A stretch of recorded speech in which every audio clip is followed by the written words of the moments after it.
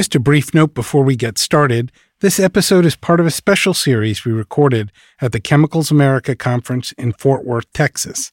Rather than our usual in-house attorney guests, these episodes feature executives and other business leaders from outside of the legal department discussing some of the biggest issues facing the chemical industry today.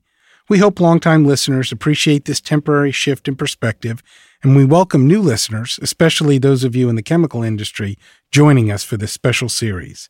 Now, on with the show. Welcome, everyone, to the In-House Roundhouse, where in-house lawyers, outside counsel, and industry experts gather around to discuss current issues and best practices. I'm your host, Mark Enriquez, a commercial litigator with Womble Bond Dickinson. With me, as always, is my producer, Brian Ewing. We are here in Fort Worth recording a special series on the chemical industry, and our guest this morning is Dr. Eric Middelfout. He's Vice President of Development and Contract Manufacturing at ORG Chemical Corporation. Thank you for joining us. Thank you for having me. Terrific. Let's start. Can you tell our listeners a little bit about ORG? Sure. ORG Chem Group became ORG Chem Group in 2013 when the original founders of Chem Group partnered with a private equity firm out of Austin, Texas called the Owners Resource Group. The two brothers that founded the company in 1979 still live in association with the company. One of them is the current CEO. One is recently retired. We have a 41-year history of being what I call a green company before green companies were so fashionable. And what I mean by that is we have a vision to help reduce the footprint of the chemical industry by extracting residual value from products that would otherwise maybe be discarded and returning those valuable components to the marketplace in a cost-effective, environmentally safe, and sometimes chemically interesting way. Well, that sounds good, and that's really the topic that we wanted to cover here is kind of green technology in the chemical space, and I know it's something ORG has been doing for a while. Let's start with some definitions. What are people talk about green technology. What does it mean to be green, in particular, how you would use it in chemicals? I think there are a lot of definitions for green, and probably even more definitions for green chemistry, all the way up to and including processes that are designed around being environmentally responsible. For us, like I said, it's more taking materials and extracting value and returning it to the marketplace. But the focus of our business has always been on high vacuum distillation, a technique called short path distillation, which is applicable across the board. We do, like I said, the green part of being able to return materials to the market, but we also run materials that are, quote, virgin materials. And it's all predicated on the idea that we can perform these distillations that would otherwise be impossible because of the temperatures that they require. We perform these distillations under high vacuum, and we do it very quickly. So the residence time in the evaporators is generally on the order of a few seconds. Oh, wow. So you take, for example, something like a wax material. If you were to distill a wax or try to distill a wax by more conventional means, you might be required to use temperatures above the temperatures at which those materials would degrade. They'd oxidize, they'd crack, they'd develop color. Eventually they'd fall apart. Right. So by taking advantage of the boiling point decrease that you can achieve under vacuum, we're able to distill these materials at much lower temperatures, much shorter duration. So the likelihood is these materials come out snow white, and they come out with just the properties that are required. It's not a particularly common approach, I think, anymore, but it is out there, and I think we're certainly one of the biggest in the country doing that. I think sustainability, though, from the other side of the table is really something that's getting a lot more attention, a lot more serious attention. A lot of larger corporations in this day and age have sustainability objectives, and they're objectives that I think occur high enough in the organization that they get some real decisive action. Years ago, it was always, well, green is nice, but it's got to be as good and it's got to be as cheap as anything else. So it was a good motive but nobody was really willing to pay for it. But no one, didn't attach economic value to it. It was kind of just in this day and age, I think that economic value comes from a couple of different places, one of which makes ORG Chem Group an ideal partner. When we reclaim something, for example, not only are we providing the value of that material back to the marketplace, but we're also reducing waste costs. So companies in this day and age are very sensitive to that. Mm-hmm. They are trying to operate businesses in ways that are more responsible to the environment, and that's a big part of it, generating less waste. It also has led to a revolution of sorts, really, in folks out there working on ways to do this with plastics, with all manner of materials that, fortunately for Chem Group, sometimes comes back and gives us an opportunity to play in those processes as well. Gotcha. Could you give our listeners an idea of the kind of range of products that ORG would work on? Sure. That's the wonderful thing about our company. We do something different every day. We're a commercial toll processor largely. Okay. So we don't necessarily own the materials that we're working with. They belong to our customers.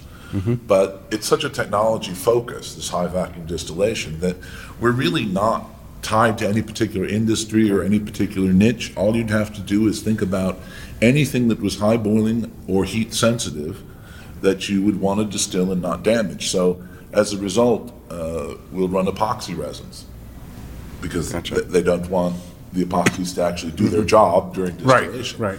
Waxes, tocopherols, tocotrienols, cold mill rolling oils, organic synthetic heat transfer fluids. I mean, you can literally go through just about every segment of the chemical industry and find applications in which short path would be beneficial. Gotcha. And do those folks, they ship the materials to you, you do the vacuum distillation? Yes. And then return them to them after they've been cleaned? Is there a waste? I mean, what happens to the waste product after the? Well, of course, yeah. If there's another waste generated, then that has to be handled, and it has to be handled in accordance with all the rules and regulations that are out there, whether it be non-hazardous waste or recre-hazardous waste. And there's a whole realm of considerations that go into doing that and handling that properly. And we have people on our team that specialize in that area. Gotcha. And how many do you have? Multiple facilities, or we do. Okay? Yeah, we have the first facility, which I should comment that the CHEM group actually comes from an acronym. Oh, okay. That was the name of the original. One would assume it's just chemistry. Well, right. And people say, well, then we added the ORG, and they said, oh, it's Org Chem. Right.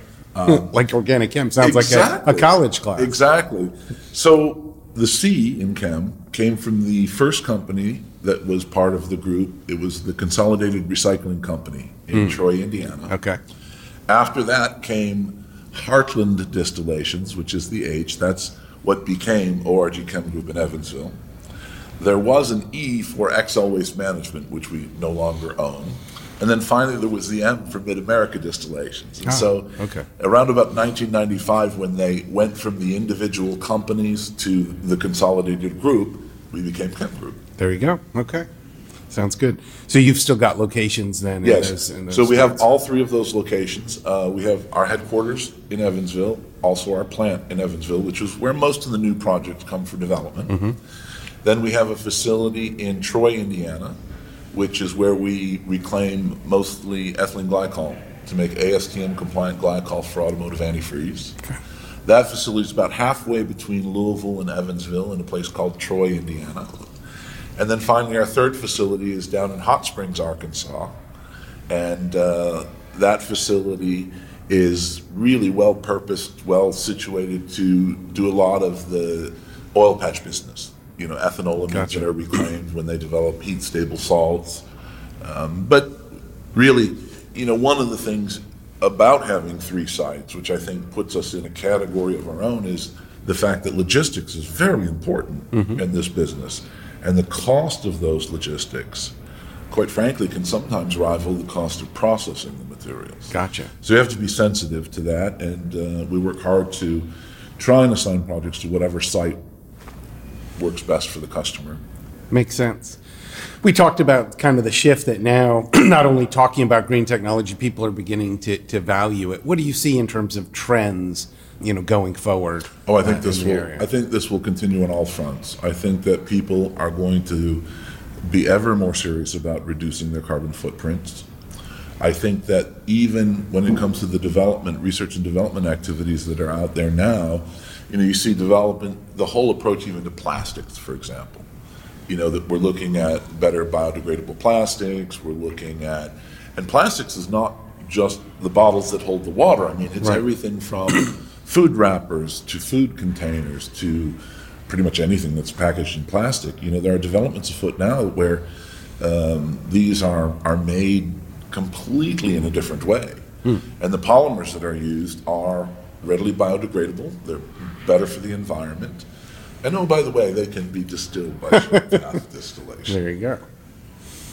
No, I think that is exciting, and it's certainly something that a lot of people are beginning to pay more attention to.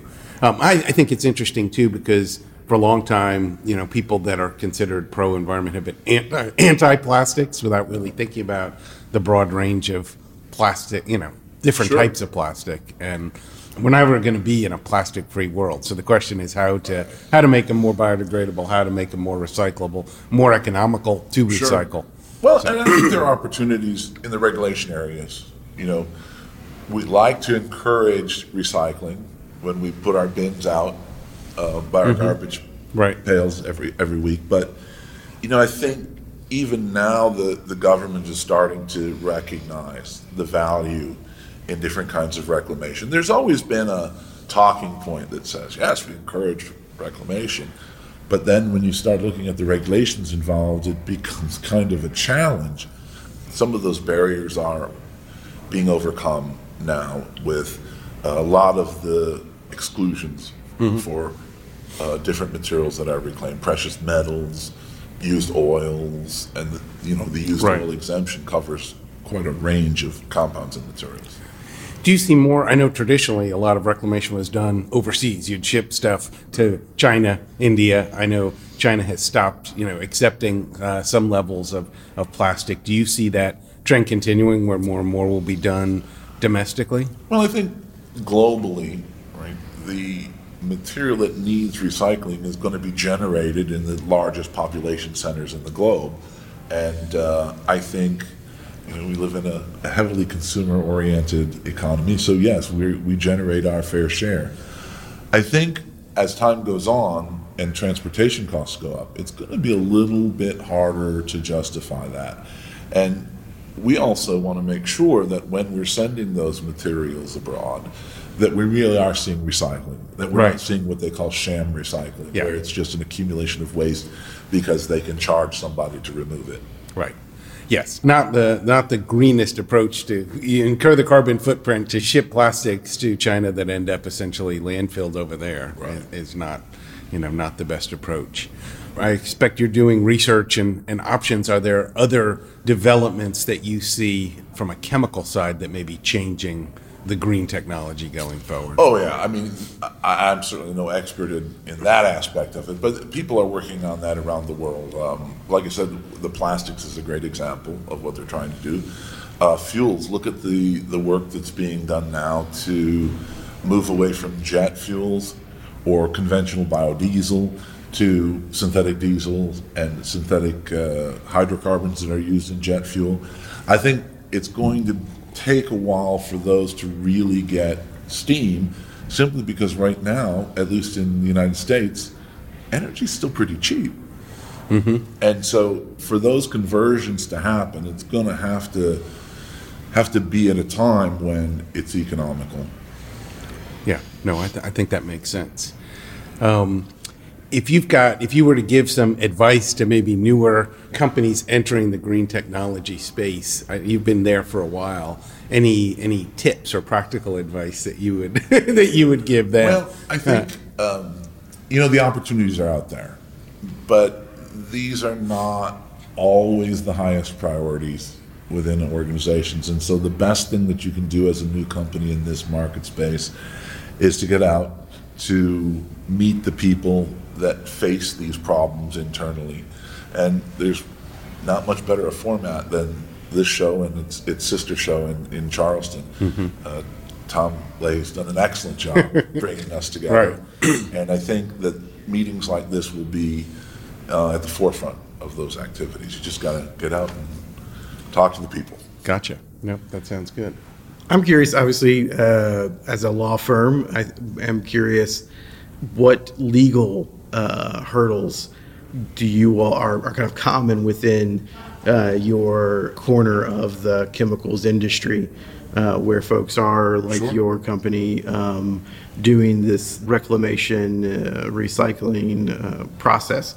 What are some of the most common legal hurdles Sure. that you all face? Well, I think if you're in the chemical industry today, particularly in this country, you have to pay very, very close attention to safety. And not just the safety of your employees, not just the safety of your assets, but it extends all the way through to your customers and even members of your community. So all that goes into running a safe and environmentally sensitive, responsible corporation in the chemical space is going to be impacted by OSHA regulations. You're going to be impacted by the EPA with regard to emissions controls and, you know, the rules under RCRA for waste disposal. Because, I mean, even when you reclaim things, you're still generally generating some waste. Hopefully it's a small amount, but those things still have to be handled responsibly. So I would say the RCRA rules about how waste is categorized and how it's properly disposed of, those are not insignificant hurdles, if you will, in the chemical industry. There are a number of exemptions out there that can be taken advantage of in terms of reclamation activities, recycling, if you will. But, you know, there's room for improvement for sure. I think the big difference is it's going to be, before it gets better, it's going to be harder for small companies. There's going to be a bigger barrier to entry for small companies getting into this, because you look at big chemical companies now, I mean, they have a big part of their staff dedicated to handling these kinds of things, you know, making sure waste is properly profiled, making sure that the places that they send them, the TSDs, the treatment, storage, and disposal facilities, they're audited. They're, I mean, it's not a part-time job anymore at all. Mm-hmm. And I think sometimes the ideas and the technology may be advanced just a wee bit faster than the regulations and the people that follow that. So I would say if you serve as a law firm in that area, you won't need to go out of business anytime soon. You mentioned earlier that you all, I think recently, maybe I'm wrong about the time frame, but partnered with a private investment firm. Mm-hmm. We've talked a little bit about that with some other of our guests at the show. What did you find as far as the appetite for your type of business, again, your Sure. corner of this industry out there in the capital world? I continue to be astonished by how much money is out there and available for investment. It just boggles, I mean, the kinds of numbers just boggle my mind. I think that the chemical space offers a tremendous opportunity to private equity, but I would say it's got to be a group, a subset of the broader class of private equity folks that actually understand the chemical industry, particularly when you get to that portion of the chemical industry where an ORG Chem Group fits. You know, we always comment, this is not a widget company. So if you're looking at it from how many widgets and how many pennies you make per widget, you may be disappointed. On the other hand, if you look at, you know, the sustainability and the growth in the opportunities and the margins associated with the business, I think they're very attractive to private equity folks.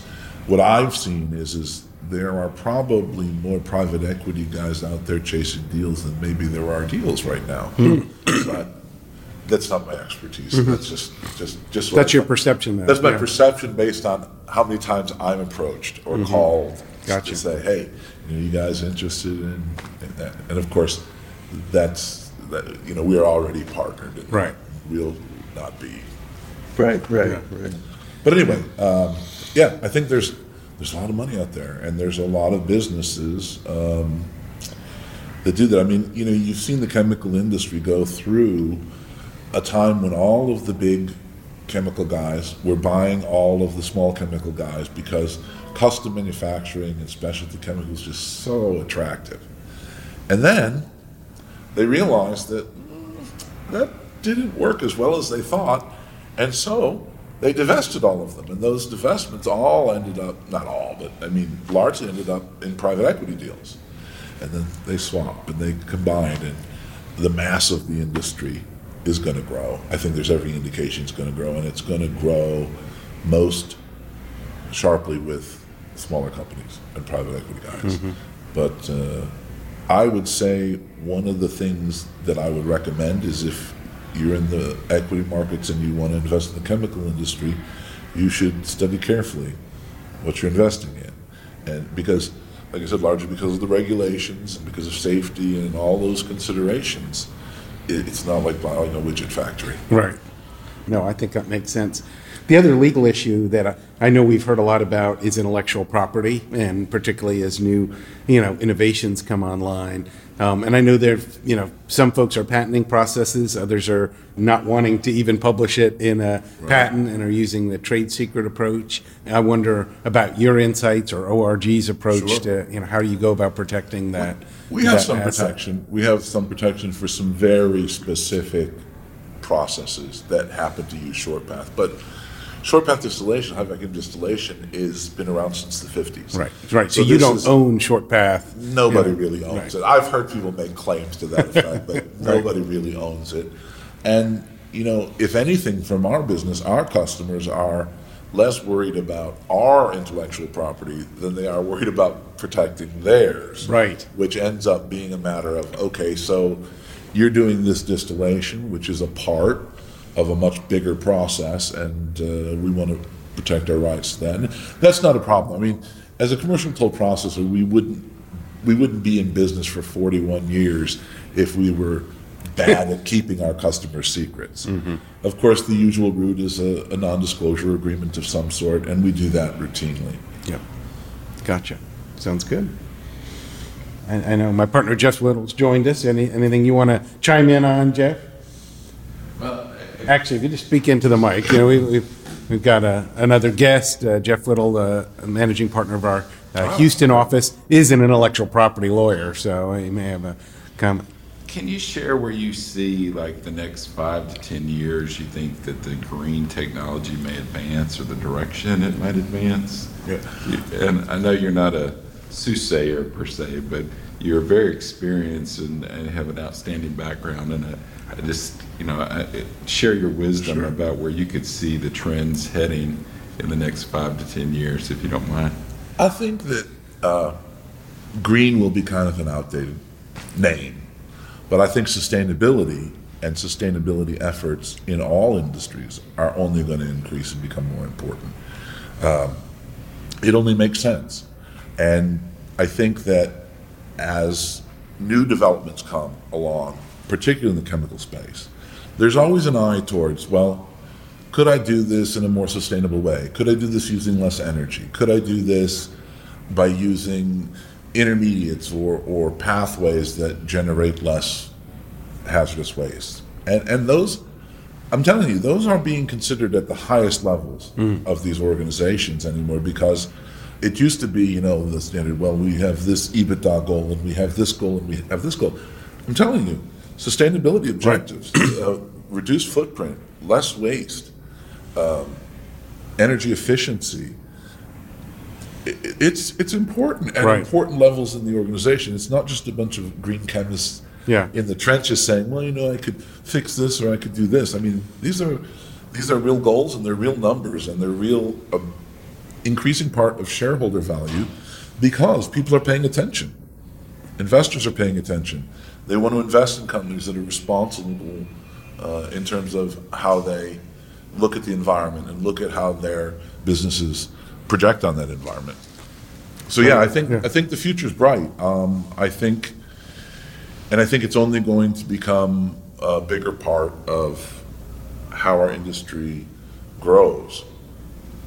But like I said, I'm not sure they'll call it green for Yeah. much longer. No, I think that's a huge takeaway in terms of the fact that it has become something that is a value separate and apart from the earnings and profit. It is another corporate value that would be, like for years people talk about integrity or satisfied employees and the kind of more stakeholders than just money. I think sustainability, is become a very critical value that companies are putting, separate and apart, even if if they can become sustainable, even if it doesn't add to the bottom line, or even if it detracts from the quote bottom line, companies are putting value on it. But I think there are ways in which it actually can contribute to the bottom line, which makes it all the better.